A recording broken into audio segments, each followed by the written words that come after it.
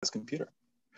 Hey, everybody. Welcome to another episode of the Total Basis Podcast. I am your host, Felipe Malicio.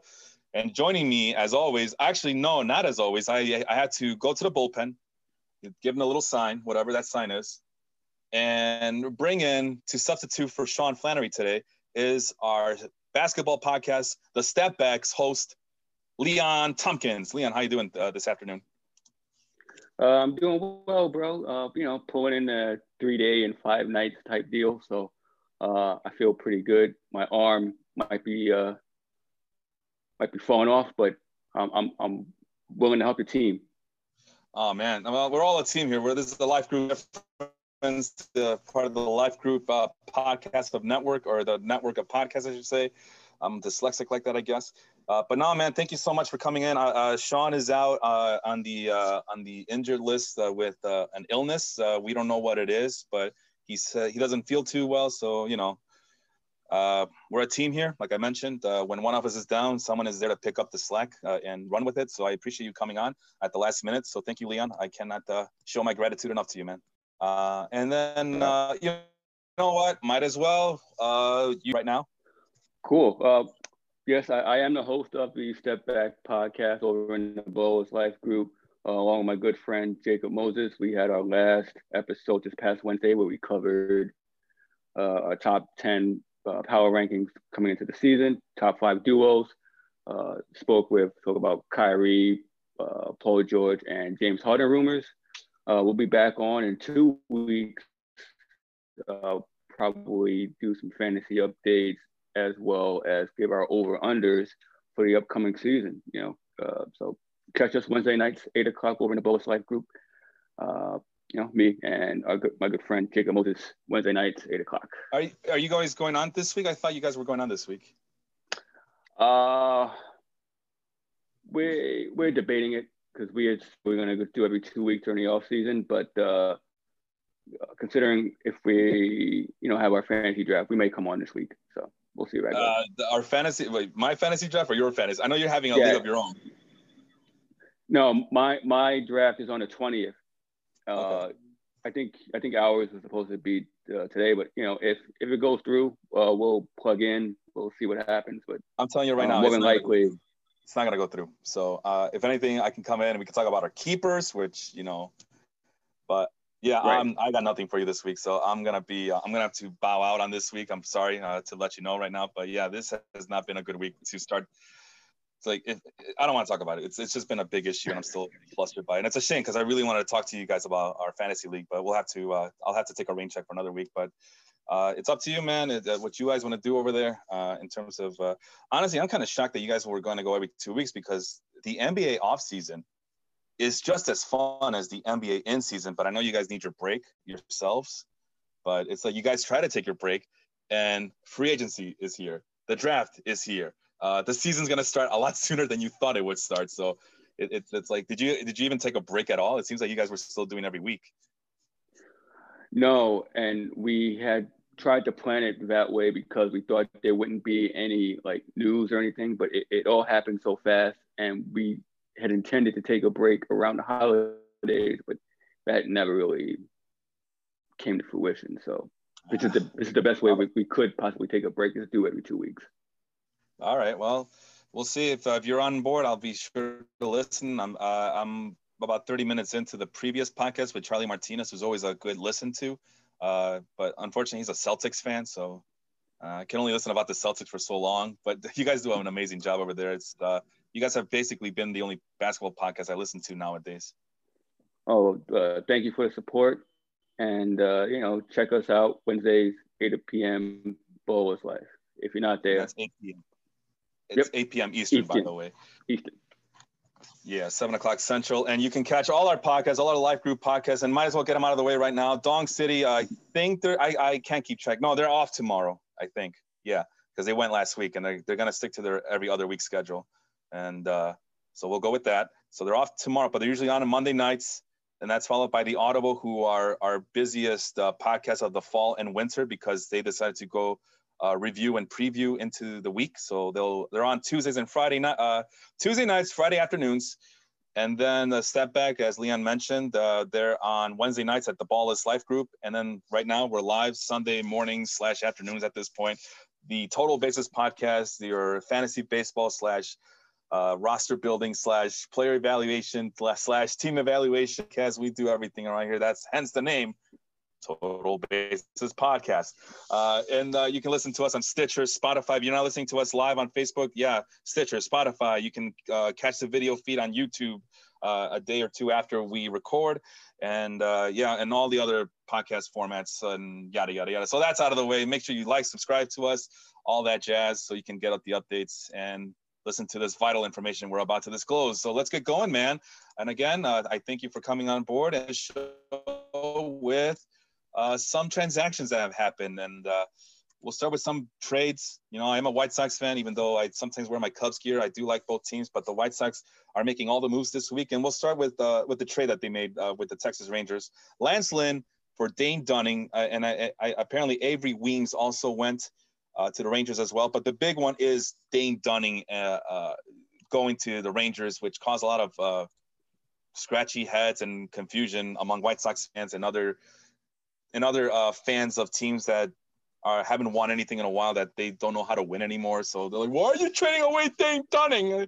Like, well, because Dane Dunning's not that good, and he's 26 years old, and his velocity on his fastball is dipping. And Lance Lynn, you know, the Sox are in win now mode. So, I mean, Leon, what do you think about that trade? I mean, I think the White Sox did well considering where they are in their development stage.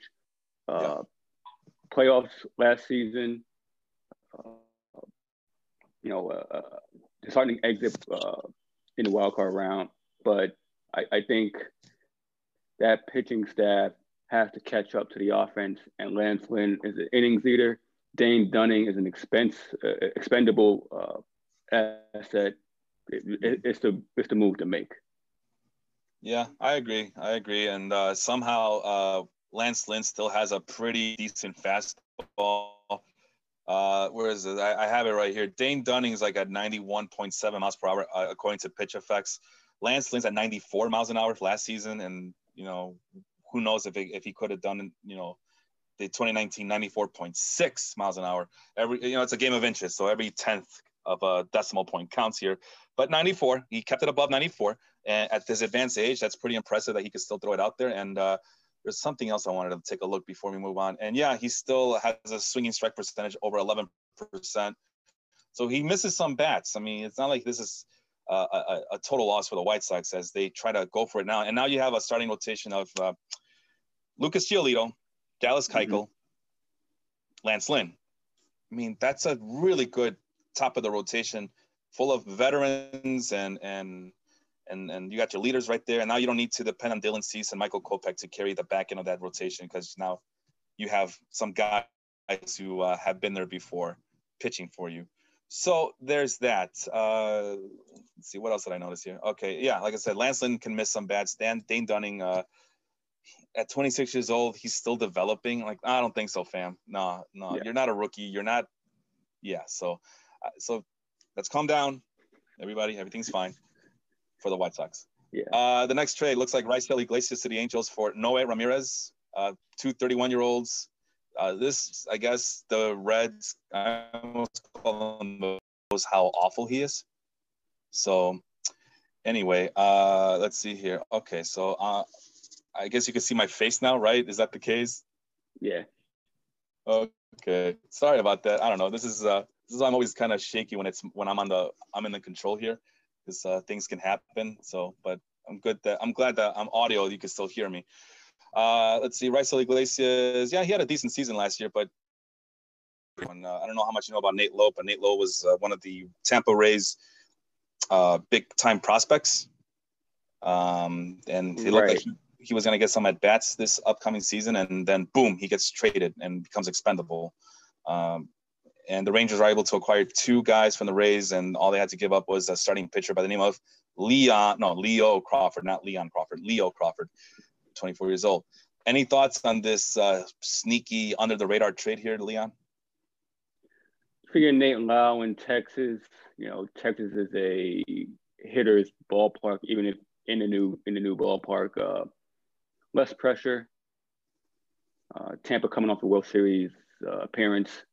I mean, granted, probably more at bats than you would have had in Tampa. Probably have better protection. It's a great buy low candidate for them. All righty. Let's see here. Free agents. That's what I wanted to talk about. Free agents. Let's quickly move on as we got a lot to cover today. Adam Eaton. This is what I want to ask you about because I'm really trying to be positive here. Because the last time Adam Eaton was in town, he was a cancer. Let's call it for what it is. He was a cancer in Arizona. He was a cancer with the White Sox. And he goes to the Nationals. Then we just talked about Dane Dunning. This is the reason why the White Sox got Dane Dunning was because of Adam Eaton. Adam Eaton was able to get the White Sox three pitching prospects: Lucas Giolito, Reynaldo Lopez, Dane Dunning, and now Dane Dunning's gone. Reynaldo Lopez might be going to the bullpen, and all we got was Lucas Giolito as one of the better starting pitchers in all of Major League Baseball. So, and then we end up getting Adam Eaton back. But I don't know, and I still remember what happened the last time he was here. But apparently with the Washington Nationals, and you are a big Washington Nationals fan, apparently he was on his best behavior. Is that what happened down there? Is that accurate to assess there, Leon? Well, yeah, I guess anything is good behavior compared to what Bryce Harper had. So you look at that. I mean, he was instrumental into winning the World Series. It just sucked that he was injured for a good portion of the time he was here. Yeah. But his defense declined. He couldn't really stay healthy. He lost his speed. And it became evident that they weren't going to pick up that option. You look at that trade way back when, you say, oh, they gave up a lot. And in essence, they did. But you look at Lopez, he has good stuff, but he can't control it.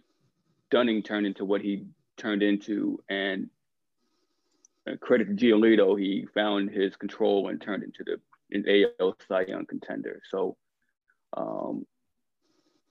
it was worth the price for the championship, but getting Adam Eaton back for that young team, for that lineup, I think he's a perfect two-hitter. If he's not playing right field every day, he's serviceable.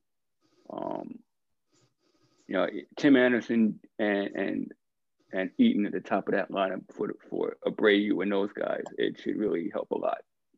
It should. I mean, especially with Adam Eaton's contact skills, it should. But he is getting old. You mentioned that he's been off injured. And yeah, he's a pesky hitter, but it seems like there's really no pop in his bat anymore, or any pop that was there is no longer there.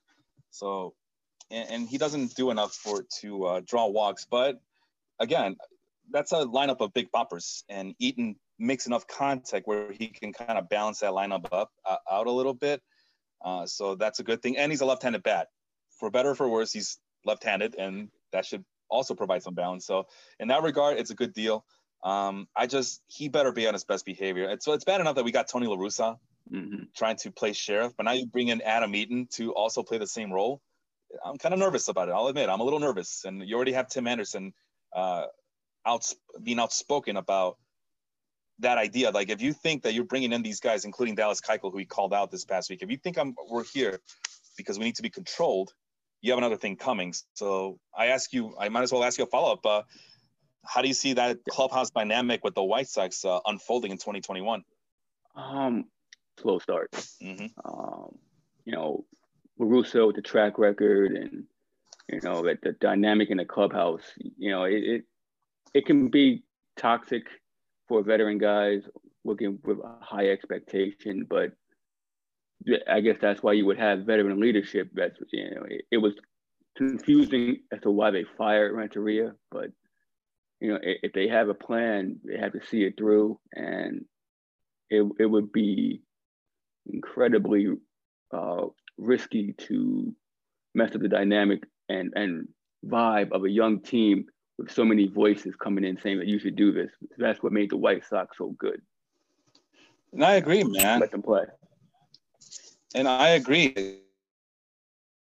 They should. I mean, it's like a young team. It's an exciting team. They have a lot of holes, but they're learning, they're growing. And I just don't want that dynamic to be messed up. I want it to be good. Yeah. You know what I mean? But we'll see what happens. I'm trying to be optimistic, Leon. For once in my life, I'm trying to be optimistic about the White Sox, and they keep doing all these things that make me scratch my head. And that's with people telling me, well, the Twins are going to be bad. Cleveland's going to be bad.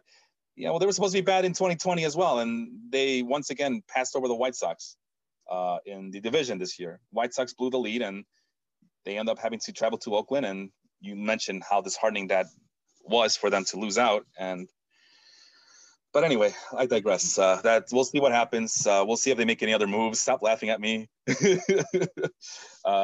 Moving on to Carlos Santana, not the guitarist, but speaking of which, the former Cleveland Indian first baseman, 35 years old, signs with the Kansas City Royals, which is a weird move because the Royals they're the Royals, right?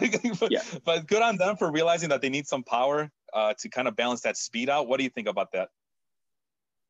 I think this is similar to a move what we see in basketball. A veteran guy going to a young team, provide some leadership, and eventually probably get traded at the deadline for some young prospects or draft picks in that case. So, he'll perform for a good half of the season and, provide what he needs to provide and, be traded to a contender midway through. So good for Kansas City realizing this is the best way to acquire assets without having to draft picks to move forward. So good for them.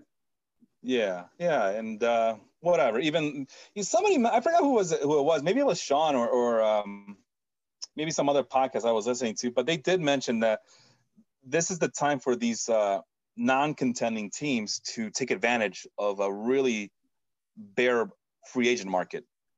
And sure enough, the Royals show up big, and well, not big, but big enough for them, right, where they get to acquire Carlos Santana and provide that on-base presence, that power presence for that team.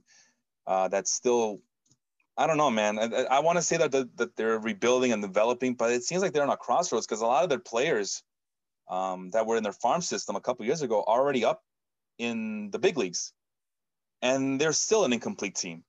So where do you go from here? What do you do with Adalberto Mondesi? What do you do with Whit Merrifield and all those guys? I mean, is that how you see the Royals too, or am I overthinking this? What do you think? I think the Royals have a bunch of players that, you're right, they are in a crossroads, but I also think they have a bunch of players that they have to move. I think they held on to Merrifield too long. Salvador Perez, they kind of got caught when he got injured, so he's the biggest trade chip that they have, and they kept a lot of their players in the championship team too long. But like I said, they're stuck with middling draft picks and guys that were injured. Mondesi, I really think is a player. Their pitching is just god awful. That's what they have to rebuild. But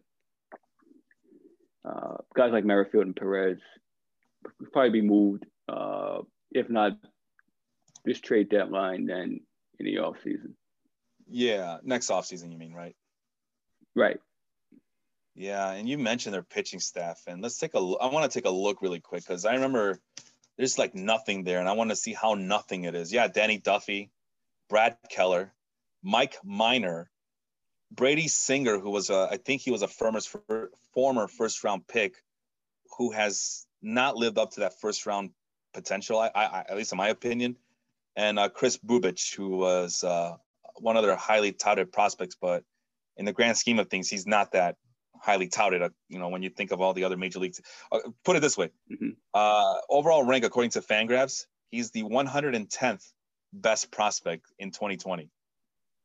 So think about that. He's your number 5 starter. Their bullpen is where it's at, though, with Josh Stallman and Scott Barlow at the back end, but everything else is an adventure. Everything else is kind of a mystery. So yeah, they got a lot of work to do. But yeah, we talked about all those other guys. Jorge Soler is another guy. Hunter Dozier. What do you do with Hunter Dozier? He's nearing 30 years old. Yeah, it's just a lot of mismatch of pieces over there. I don't know what the hell they're doing anymore. Yeah. So it's like that's like the worst spot to be. Is like you're not that bad to be waiting for these prospects to come aboard, but you're not that good to be contending. You're in hell. Okay, so you're waiting for Bobby Witt. He's due when? What's the ETA? Early 2022. So 21's another wasted year. So that's it. It's like there's nothing else. Anyway, this isn't Royals talk. I'm sorry. I was just kind of curious. Oh, go ahead. I'm sorry. Go. Oh no, it was to think because they tried Maikel Franco at third, and then they kind of hit a home run. Got lucky with Rosenthal last year, and they traded him. So, it's a hit or miss with the Royals. Mostly miss, but I digress. Stillman is a beast. It's big misses. I mean, Daniel Lynch. He's supposed to be in Double-A. He's our number 2, number 3 prospect. So that shows me that they're a ways away, man. They're just just playing for the sake of playing. You're not doing anything, and I don't know. This is like the Orioles from last year. When I look at the Orioles roster, it's like you're not doing anything. You're not tanking all the way through, and you're not competing at all. So why do you exist? What is your purpose in Major League Baseball? And that's kind of where the Royals are up this upcoming season. So anyway, that's enough talk about the Royals. It's really depressing. David Dahl, this is another guy that we constantly bring up on this podcast. We brought him up last week on the show where he was kind of surprisingly non-tendered by the Colorado Rockies after the season that he went through. He's only 27 years old. He was supposed to be kind of a 5-tool player with the Rockies, the next big thing for that outfield. Never materialized, got a spleen removed, and then for his trouble, he gets let go by the Rockies. Gets picked up by the Texas Rangers, who have been very busy this offseason. Any hope for David Dahl in Texas for you, Leon? Again, Texas is a hitter's ballpark, but that lineup again, we've now with Nate Lau in there, so Texas is a team that does a lot of moves, but doesn't really get anywhere because they fail so often. They tried to get Rendon. They had Kluber, and that kind of failed. So you look at Dahl, low risk, high reward type guy. I mean, for them, it works out fine. They're kind of like in the middle of nowhere. So if it doesn't work out, oh well. Yeah. If it works out, great. And Dahl is a proven hitter. It just has to stay on the field. That's the problem. Yeah, and I've always had high hopes for the guy. He looks like he could be one of those power speed combination. It's like you said though. It's like, can you stay on the field long enough to materialize your potential? And the Rangers, I'm looking at their prospects list, and that's another team that's kind of in the middle of nowhere. I mean, we thought the Royals were in the crossroads. This is who they're crossroading with. The Rangers they have no farm system whatsoever. Put it this way, their number 1 prospect for 2020, according to Fangraphs, Yerry Rodriguez, is number 97 overall. So no, and he's supposed to be early 2022 as the estimated time of arrival. They're screwed too, man. Another wasted season for them, and that's a shame because they're in an even easier division than the White Sox are, or the Royals are, I should say. Like if they really wanted to, they can actually go out there and attack. And they're just kind of stuck on neutral. And I'm looking at their lineup. It's awful. It's just Joey Gallo trying to do something with this lineup of mismatched pieces again. They have no bench to speak of. They have very questionable starting pitching, and the bullpen sucks. So no, this is bad. It's a bad team. Like these teams really didn't take advantage of the shortened season as far as bringing up their prospects and fast tracking them, which I thought Baltimore did a really good job of doing. But Texas it was really caught in hell. You got guys like Odor and Andrews. These are your chips that you can move to accelerate the process. But now they make moves like Lau and Dahl to really try to make up for it because they struck out as well in free agency trying to get Rendon. So we'll see what Texas does and further along here. Yeah, I was looking for Elvis Andrus, and according to Fangraphs, he's now on the bench. what was the point? What was the point of extending him? What was the point of keeping him around? Why didn't you trade him?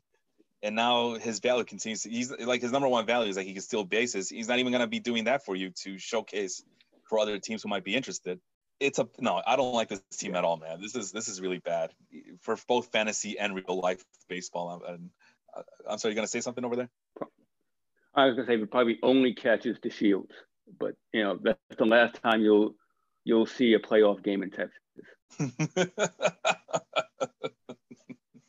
Well, it was a good run. I mean, unless Major League Baseball does what Scott Boras wants them to do and just have it on a neutral field. Maybe Texas will be hosting another World Series if it was up to Scott Boras. Yeah, I mean, we know the Cowboys won't be hosting any playoff games, so Texas is kind of dry right now. So maybe. Well, there's always a Mavericks. So there's always a Mavericks up in the Dallas-Fort Worth area. And the Dallas Stars, I believe they went to the Stanley Cup final, but nobody cares about hockey. So whatever, outside of Canada, right? So we'll move on to the last free agent, the big name that was acquired, big name in quotation marks, right? But again, it's these middling teams or these crossroad teams who are trying to take advantage of everybody else kind of sleeping, everybody else kind of waiting around for George Springer, JT Realmuto, DJ LeMahieu to see what they're going to do.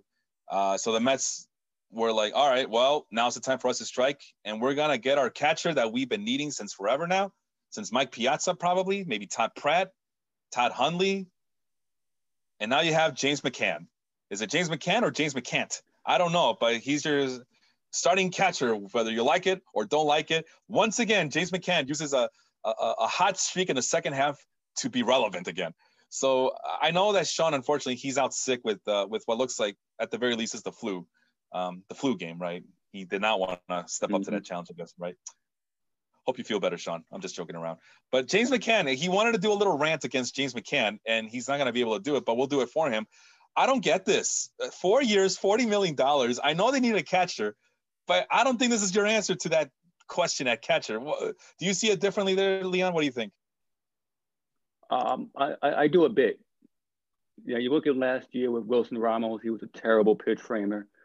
His offense at the plate was sporadic, and he was god awful slow.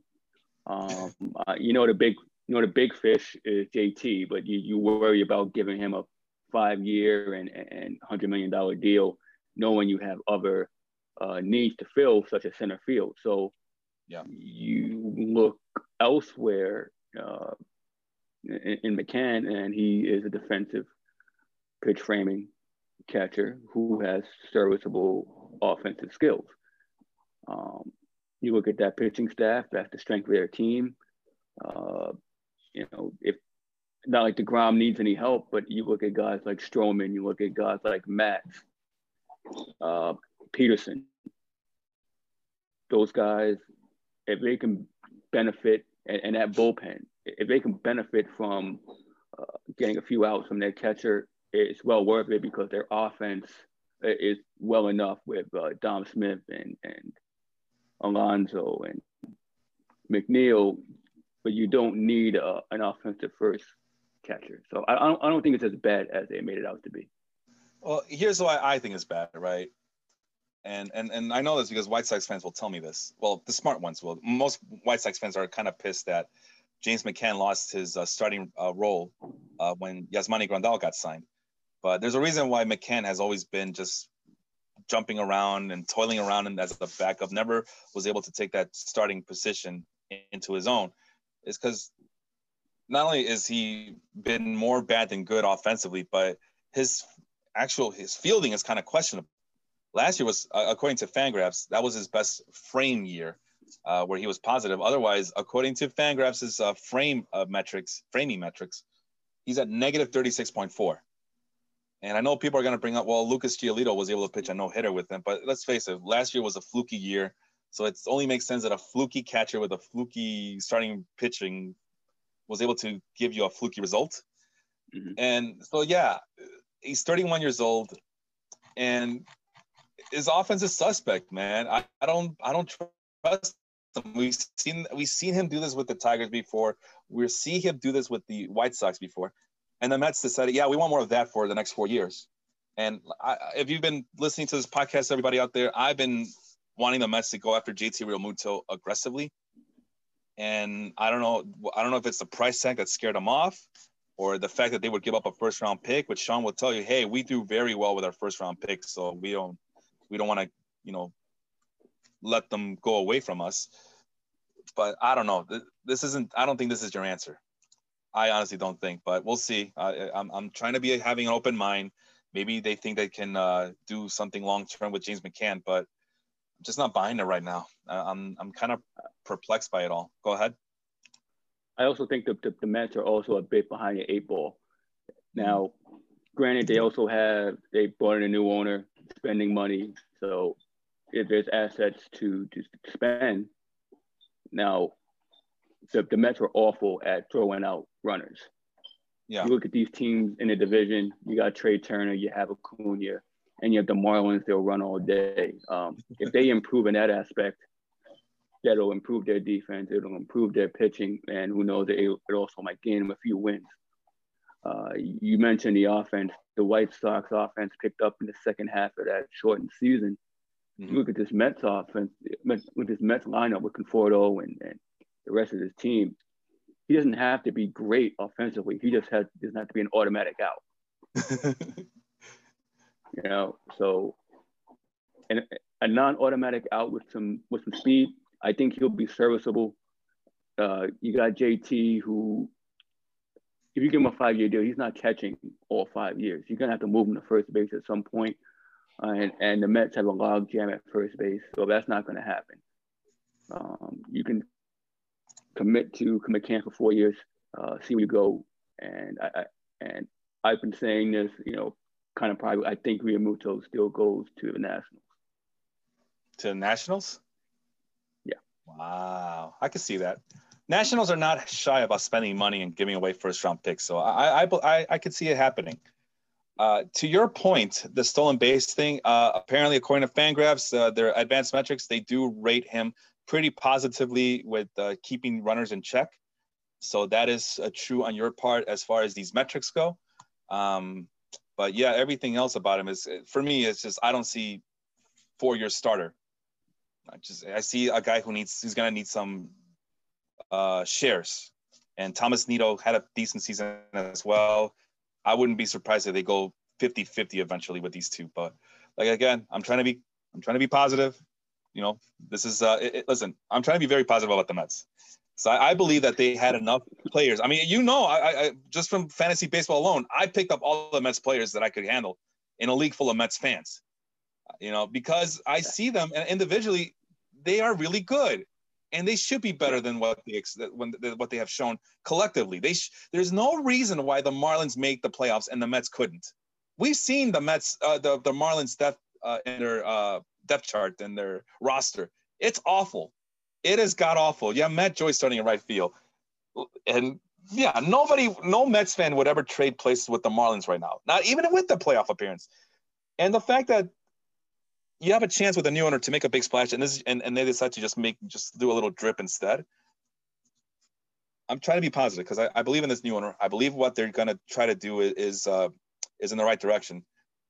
But this is off to a bad start right here. I don't like it. You're a little bit more optimistic than I am. I'm really trying not to be too negative, but like I said, I think JT Realmuto, even with the idea that he's getting old and wear and tear, and he might play first base, I still believe he would have been the better option for the next 3 or 4 years, as opposed to James McCann, who I see no upside to him, and not even a safe floor to begin with. So anyway, that's enough about James McCann. I don't want to talk about him anymore. He's making me angry. Where's my $40 million? Jesus Christ. All right, which brings us to our next topic here. And that's what we're going to talk about some starting pitching. And the way I put this in my mind, the way I framed it, pitch framing. I'm pitching a frame pitching. The way I framed it to Sean was, we should do a show where we look outside the top 50 starting pitchers, because from a fantasy baseball standpoint, the top 48 pitchers, that's basically one pitcher for all 12 teams. So it's four starting pitchers for a 12-team league. All right, four borderline ace pitchers, right? It's a good 1 through 4, but you still need more starting pitchers, right? You still need other guys to come in and help you out. And the trend has been you wait around a little bit for pitching because there's so many of them that kind of do the same thing. They're all interchangeable, right? So let's take a look. Let's take a look how interchangeable it is. And I got the Fantrax average draft position so far right now as of this winter. And the first name that I see here are guys like Aaron Savali, David Price, Chris Bassett, Tony Gonsolin, so on and so forth. Leon, let's go between 50 and 55.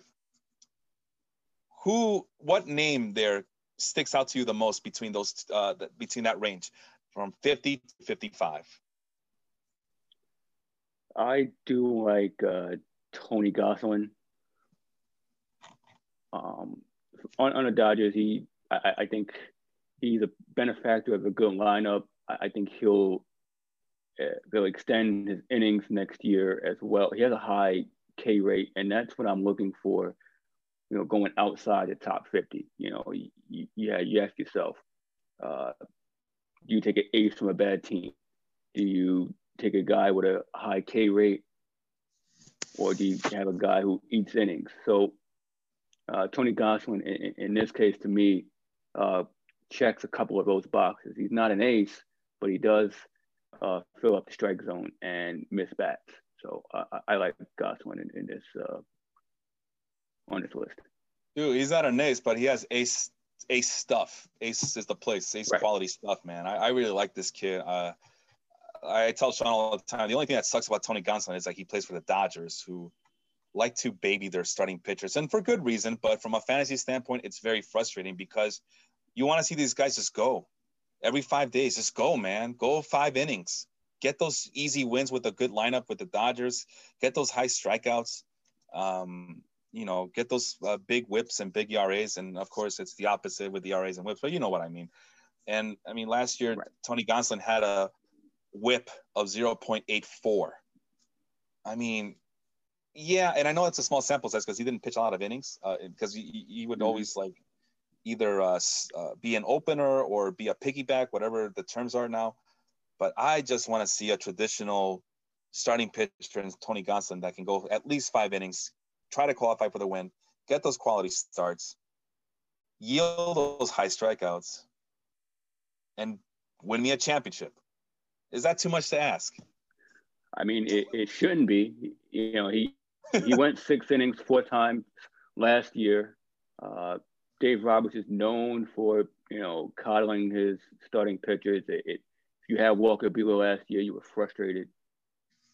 So, I think with a more traditional schedule, I think you'll see these pitchers extended more. So, if I were in the middle rounds, he'd be one of the top guys I just take off the board immediately. And especially with the names that I mentioned, Aaron Savali, David Price, Chris Bassett, Tony Gonsolin, Christian Javier, and Zach Davis. Tony Gonsolin is the guy with the most upside, so I don't blame you for picking him. But I do, like I said, I do see David Price also with the Dodgers, unless he's still with the Dodgers, right? He didn't get traded or anything, right? He just didn't play last year. Right. He just opted out last year. Yeah, it's a shame. He could have gotten another championship, but oh well. He probably would have blown it anyway. But I mean, David Price is well rested. He's an established veteran. He's not going anywhere unless they do something with that big contract of his. So at the very least, I know he has the stuff and he has the track record to be. I want to choose my words carefully, Leon, before I get called out. To be a serviceable starting pitcher this late in the draft. There you go. So.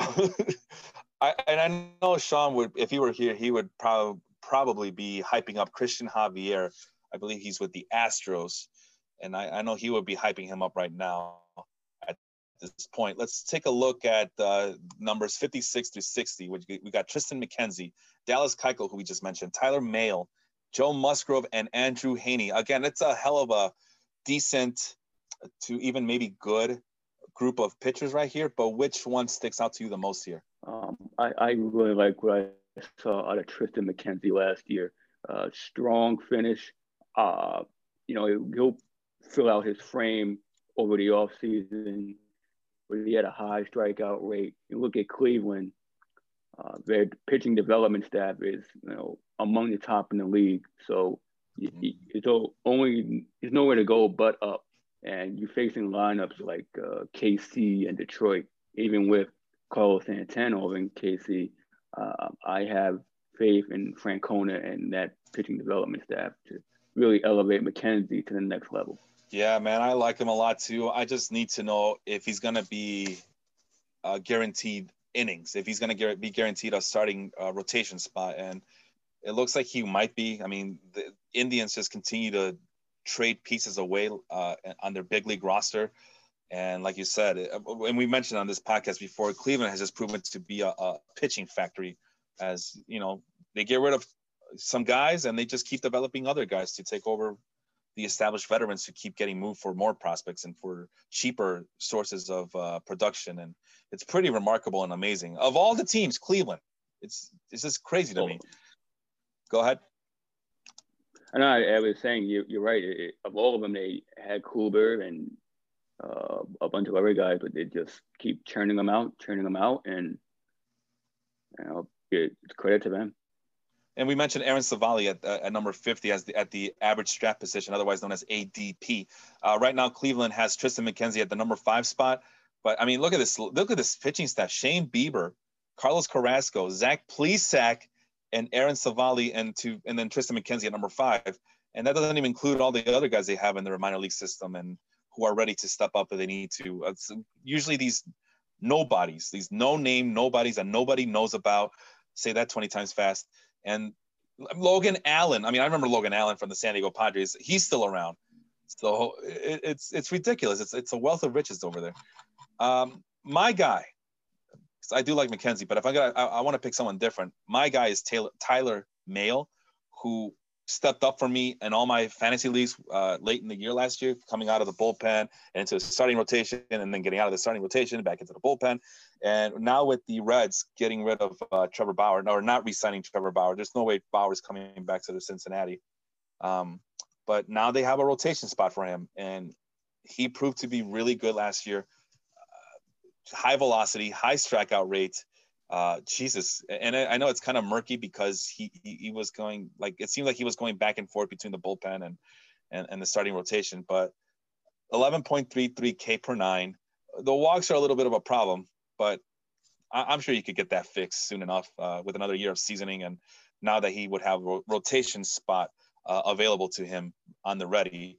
But the thing that I like about him is that he's still pitching with a high velocity of about 93, 94 miles an hour, which is kind of close to what Lance Lynn has, which I was marveling at the beginning of this podcast.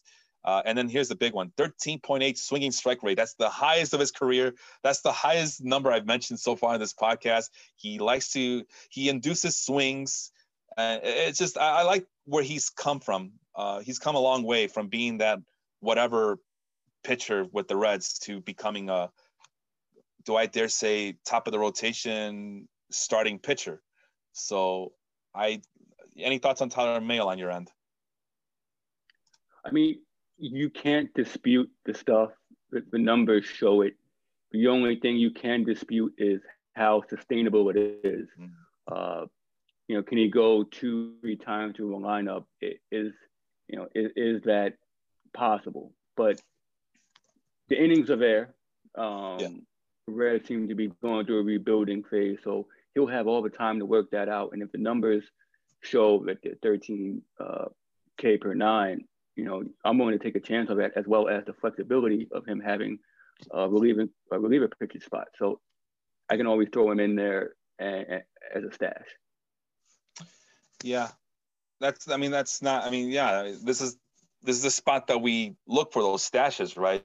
I mean, like I said, you should already have, theoretically speaking, because nothing's theoretical, but theoretically speaking, you should already have 4 starting pitchers at this point of this list here, of this ADP list. Now we're just looking for those upside guys, those guys who are not being drafted high enough, those guys who are being overlooked. I mean, what we call them sleepers, right? I mean, I don't like to label things because my brain doesn't work that way. But for you guys would know, everybody else would know them as sleepers and deep sleepers and post high sleepers or whatever the hell. I don't like using labels like that, but this is it. This is where you try to get those guys who everybody's overlooking, and they're on the bench today, and they're going to be in your starting lineup during the championship game. At least that's the hope. Moving on to 61 through 65, Chris Sale, Nate Pearson, Jose Urquidy, Brady Singer, and Zach Eflin. Who do you like that list? Now, I will say last year, being that it was such a weird year, I drafted a lot of rookies last year with the expecting them to come up at some point. So I drafted Nate Pearson. I drafted Sixto Sanchez, and he turned out to be amazing. So although Pearson started out okay and then got hurt, I like where Toronto is going. They're heavy in the free agency market. He shows a plus fastball. You worry about the AL East lineups. If you were to look for a guy, I would take a flyer on Pearson based on his upside. Yeah, I agree. And I'm kind of surprised that he's getting drafted this late, because fantasy leaguers love upside guys, especially highly touted prospects like Nate Pearson, who was at one point, I thought I saw him in the top 10 last year. I could have sworn I saw him top 10. I know Sean is a big believer in Nate Pearson. If you guys pay attention to what he was doing with his that baseball simulator that he was doing, I forgot, Out of the Ballpark Baseball, I think it was, I forget.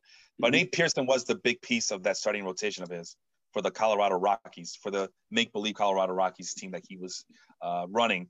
And I believe they won a championship. So kudos to Sean for showing his front office medal there. And Nate Pearson was one of his aces. So I like Pearson a lot. We need to see more of him. But yeah, of those other guys that you mentioned, I'd probably take him over everybody else there. But, I want to be different. So I'm going to go with Jose Urquidy, which is listen, Jose Urquidy of the Houston Astros. He was a guy I was I was trying to get in all my mock drafts late in the drafts. I was a big believer in this kid. Only 25 years old. He got hurt last year, and his numbers were not that good. When he did come back, was able to come back and pitch for 5 games. But like I said, he came back from injury. I still want to believe in him. I still want to see good things out of him, because there's people were sleeping on him last year. They're gonna even sleep on him more so this year because of the unknown that he brings.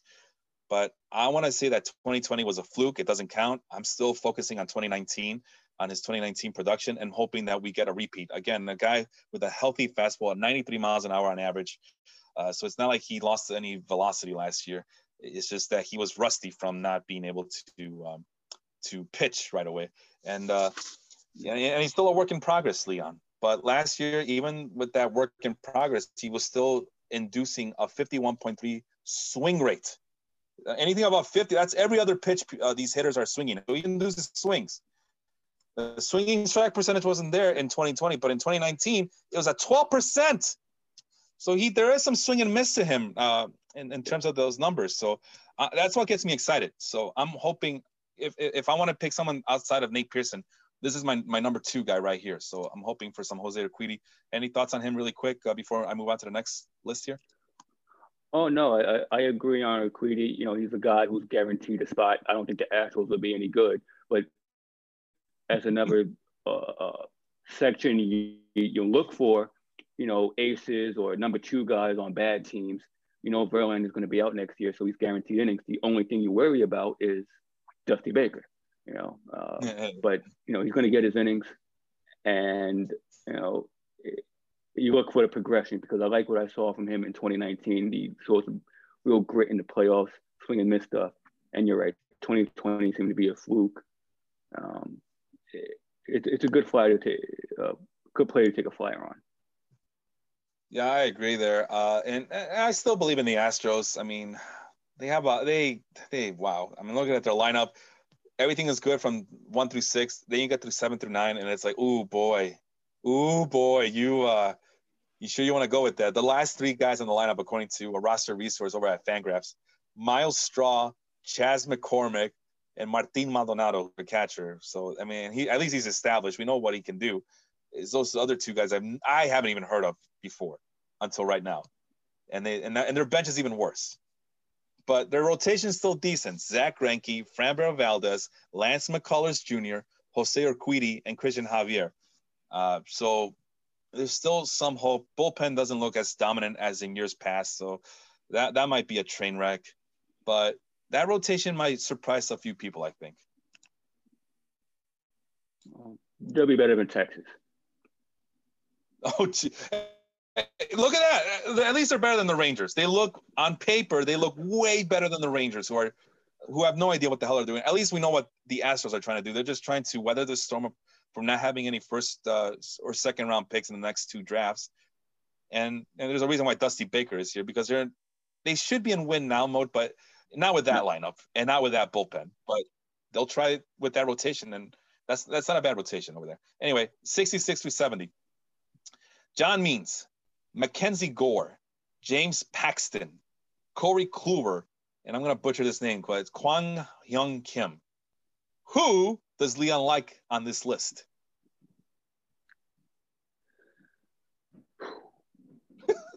This is weird, and I'm going to go with James. I'm going to go with James Paxton. I think he suffered from just being on the Yankees.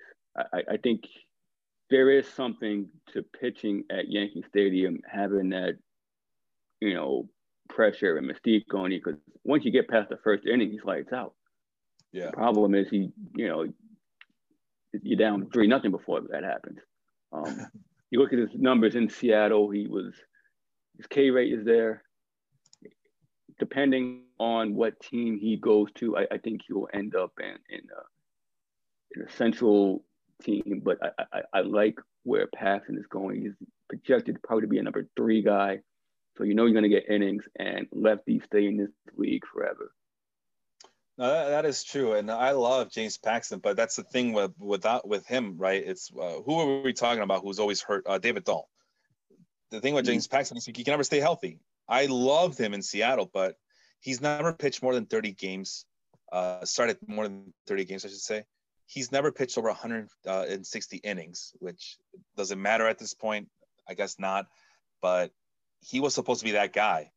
He was supposed to be that future ace with the Mariners, and he showed flashes, but it wasn't enough to be consistent. It wasn't enough for them to believe. And then sure enough, you hear from the Yankee fans all the time how much they hate this guy. So because he doesn't show up, he's nowhere to be found, and he's always hurt, and they call him you know what. So, but yeah, I like that pick though, because he is an established veteran. He does still have a little bit of upside, not enough, but a little bit. And a little bit enough where I'm interested in to see if this upcoming year, and again, depending where he goes, if he goes to the Reds, even though the Reds have a very short field in terms of the home runs, Cincinnati, I mean, that's a nice fallback option for James Paxton. I mean, we saw what happened with Trevor Bauer and Sonny Gray, and Luis Castillo is always the goods down there. So, and Tyler Mahle, who's we just mentioned, is always trying to turn his career around at the moment. You might have something down there. And James Paxton might be a nice bounce back candidate. Again, depends where he goes. Anyway, my guy, I by default, because I really don't like this list of 5, but my guy is Mackenzie Gore, just because of the prospect notoriety that we've been kind of waiting for him for a while, and now is a good time as any for him to step up and take over a rotation spot. I think. I mean, is he worse than Joey Lucchesi, who's listed as a number 5 starter? I don't think so. I know you still have Mike Clevenger, but he just had Tommy John surgery, so he's out. So yeah, I really like Mackenzie Gore here. It's now or never. Mackenzie Gore is still the number 1 prospect for the San Diego Padres. He's expected to start the year at AAA, but I'm ready. I'm ready for that debut, man. I'm just kind of anxiously waiting for him to step up and take what's rightfully his. Any thoughts on Gore there? Yeah, I mean, I think a strong spring training would really help his confidence. I think he'll be fast-tracked if that happens, knowing Clevenger is out and the Padres have high expectations. So they want to hit the ground running. The only thing I guess you worry about with that is, the whole service time manipulation. So, yeah, that's so. Mackenzie Gore. Yeah, Mackenzie Gore, you can probably draft and stash depending on the number of teams in your league. You have no choice. I mean, he's better than that list that I just gave you, right? And he's probably better than some of those pitchers that we mentioned in the previous list. And at this point, you just have to be very patient. If you draft him, you just gotta stash him and forget that he exists until it's time for him to be called up, and you realize, because let's face it, he's gonna be the number one priority the week or the day that he gets called up by the Padres and is penciled in to make a start for them and for the big league team. It's gonna happen. Now the service time, I'm really bad with that stuff, but I agree. Because you don't know what the Padres are gonna do, because they gave up service time for Fernando Tatis. That doesn't mean that they're gonna do the same for all of their prospects. They basically did Tatis a favor because they were trying to do Machado a favor. That was probably one of the perks of bringing him in, right? I want to play with this Tatis guy. And I know that is because that's the big reason why he was called up when everybody thought he was going to start in the minors was because Manny Machado wanted him up. Like right now, 2019, let's go. I want him to be my shortstop, and I'll more than be happy to move to third base, even though I told all the other teams that I would not move to third base. But he made that exception, and that counts for something. So we'll see. I don't like this. Man, I don't want to go into a rant, but this is very frustrating. It's like any other sport. We just did together, you and I, we did the NBA draft, right? And we're excited as all hell because we're going to see tomorrow superstars get drafted right there. Literally tomorrow. Not next year, not 2 years from now, not 3 years from now. Literally tomorrow. You just show highlights of Alonzo Ball and Isaac Okoro and Ball is Life. And odds are those guys are going to be getting some decent minutes when the league gets going again around Christmas. They're not going to toil away in the Gatorade league or in Europe or in whatever. They're going to be on the bench and they're going to play anywhere between 18 and 20, 25 minutes a game. And you're going to see them develop in live NBA action. Mackenzie Gore, who's one of the better prospects out there, and a firmer first-round pick of major hype around him, we're under the mercy of the Padres to kind of forget about the long-term aspect of things and bring him up now so we can be excited for him. By the time we get excited for him, it doesn't matter. Like the season's already underway and it's the dog days of summer, and it's like, I don't know. I hate that about Major League Baseball. Like, well, it's smart because they get an extra year out of him. Okay, meanwhile, your sport suffers for it. It's such a stupid system, but whatever. Guys, my thing is, if he's good enough to help you now, bring him up right now. Like you mentioned, if he gets off to a really good spring training, why do you need him to go back to the minor leagues? Yeah, and I see a lot of teams trending away from service time manipulation. You saw the Mets do it with Alonso. You saw the Nationals do it with Soto. You saw the Braves do it with Acuna. If you have these guys willing to help you now, why wait around? Championships aren't guaranteed. And look at what's happening with all the minor league teams being disbanded.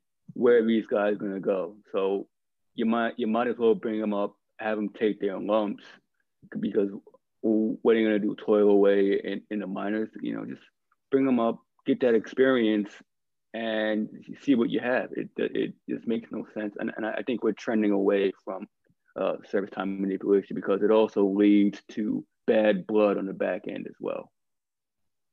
Yeah, you're seeing that with Kris Bryant with the Cubs. I mean, it ended up being a good move for the Cubs, but now years later, we don't know what to do with Kris Bryant. Or is he going to come back? Should we trade him? Everybody knows you're trying to trade him, so who knows if his value is even there? And not just that, but he's been exposed.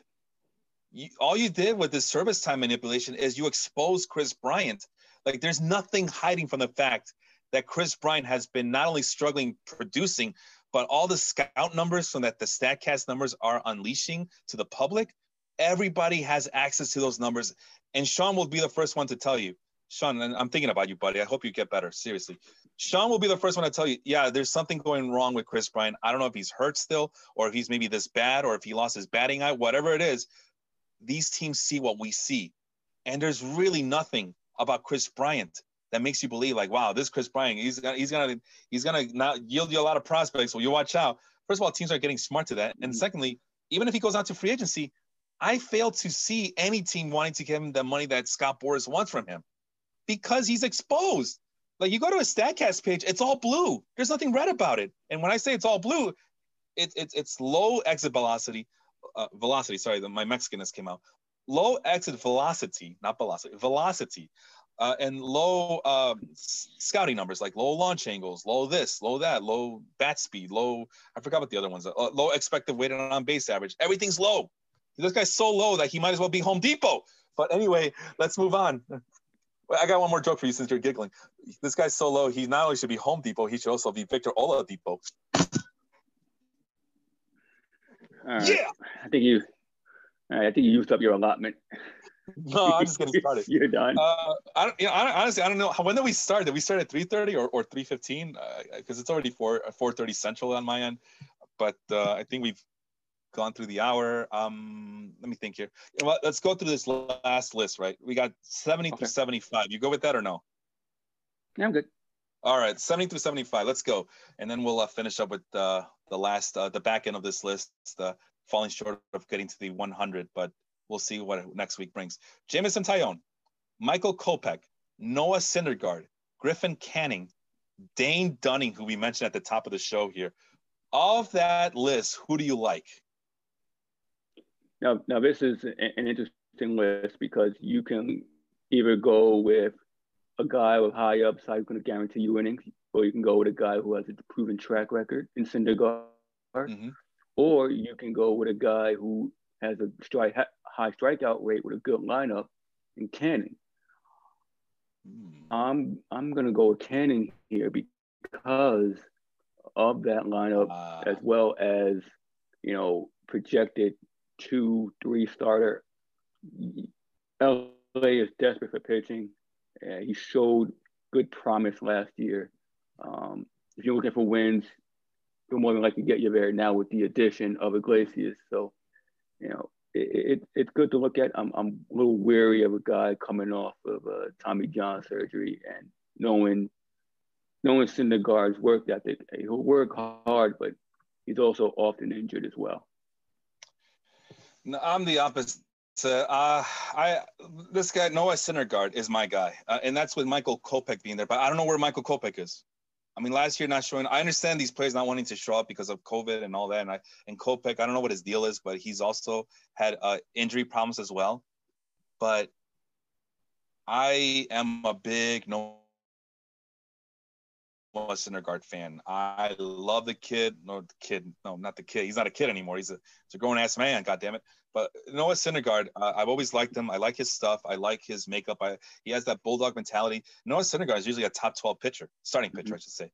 Is that mostly hype? Probably. But the way I see it, he should be coming back right in time for the start of the season from Tommy John surgery. As many Mets fans tell me that he's ready to go as soon as April. I mean, like I said, this guy's usually top 15 at the worst. And you get him at number 71, 72, 73. You get him as a number 4, number 5, number 6 starting pitcher. Why wouldn't you? Why wouldn't you try? Why be afraid and not just stash him away? This is like a real prime stash, a high upside guy. Syndergaard is only, 28 years old coming into the season. Well, let me rephrase that. He's not fresh. But relatively speaking, I mean, he didn't play last year. He just has to make sure that he rehabs his arm, and we'll see what happens. We've seen plenty of good bounce back candidates from Tommy John surgery, and I'm hoping we see more of that with Noah Syndergaard. The last time he pitched a full season was in 2019. He pitched 197 innings. So that counts for something. Now the strikeouts were dropped for some reason, and that's kind of a concern. But like I said, I still have high hopes for him. I'm a big truther of Noah Syndergaard, so to speak. I love the kid. Kid again. He's not a kid. He's an adult. He's a grown-ass man. I like him. On any other team, he's probably the ace of their starting rotation. Luckily for him, he pitches for the Mets, where Jacob deGrom is the ace. So no pressure on him. So he should be easy peasy, good to go. All right. And then finally, the last of the list, we get to number 80. And boy, this is a doozy of a list right here, brother. Michael Pineda, Luis Severino, Eduardo Rodriguez, Justice Sheffield, Sean Manaea. And we have a few Yankee connections on this list as well. So that's kind of funny to me. But who do you like on this one? I it's going to be weird. I like Eduardo Rodriguez. This is the point where you take, I would, my philosophy, I would take an ace on a bad team because I'm going to get my numbers. I'm going to get my strikeouts. And, I know all the health concerns, dealing with heart issues last year with COVID. Yeah. I hope he comes back strong, but coming from the rest of that list, Manaea and Sheffield, there's a lot of promise. I haven't seen a lot of results. I know what I get out of Rodriguez, even if it is the AL East. This is the point where I take an ace on a bad team. Man, it's just hard for me to make that connotation with Eduardo Rodriguez. I don't see him as an ace. I know he is the default best Red Sox starting pitcher. It's just weird for me. But hey, the numbers match: 19 wins, 6 losses, 203 innings pitched for the Red Sox in 2019. And unfortunately, but that is a concern of mine, is he was one of those guys who got hit by COVID and he didn't recover as other players recovered. And I don't know what his health situation is. I hope he does feel better. I mean, this disease sucks. And it not only affects you short term, but long term effects are just ugly. Real ugly. We've seen a few of our friends, mutual friends, Leon. I won't mention them for privacy issues, but they still can't taste or smell. Yeah. So, and Rodriguez had a heart issue, so that's a concern. Can he go the majority of the season? I mean, the baseball season is a grueling sport. It's a grueling test of might and stamina and endurance. Does he have it? I mean, we saw Yoan Moncada struggle because of it too.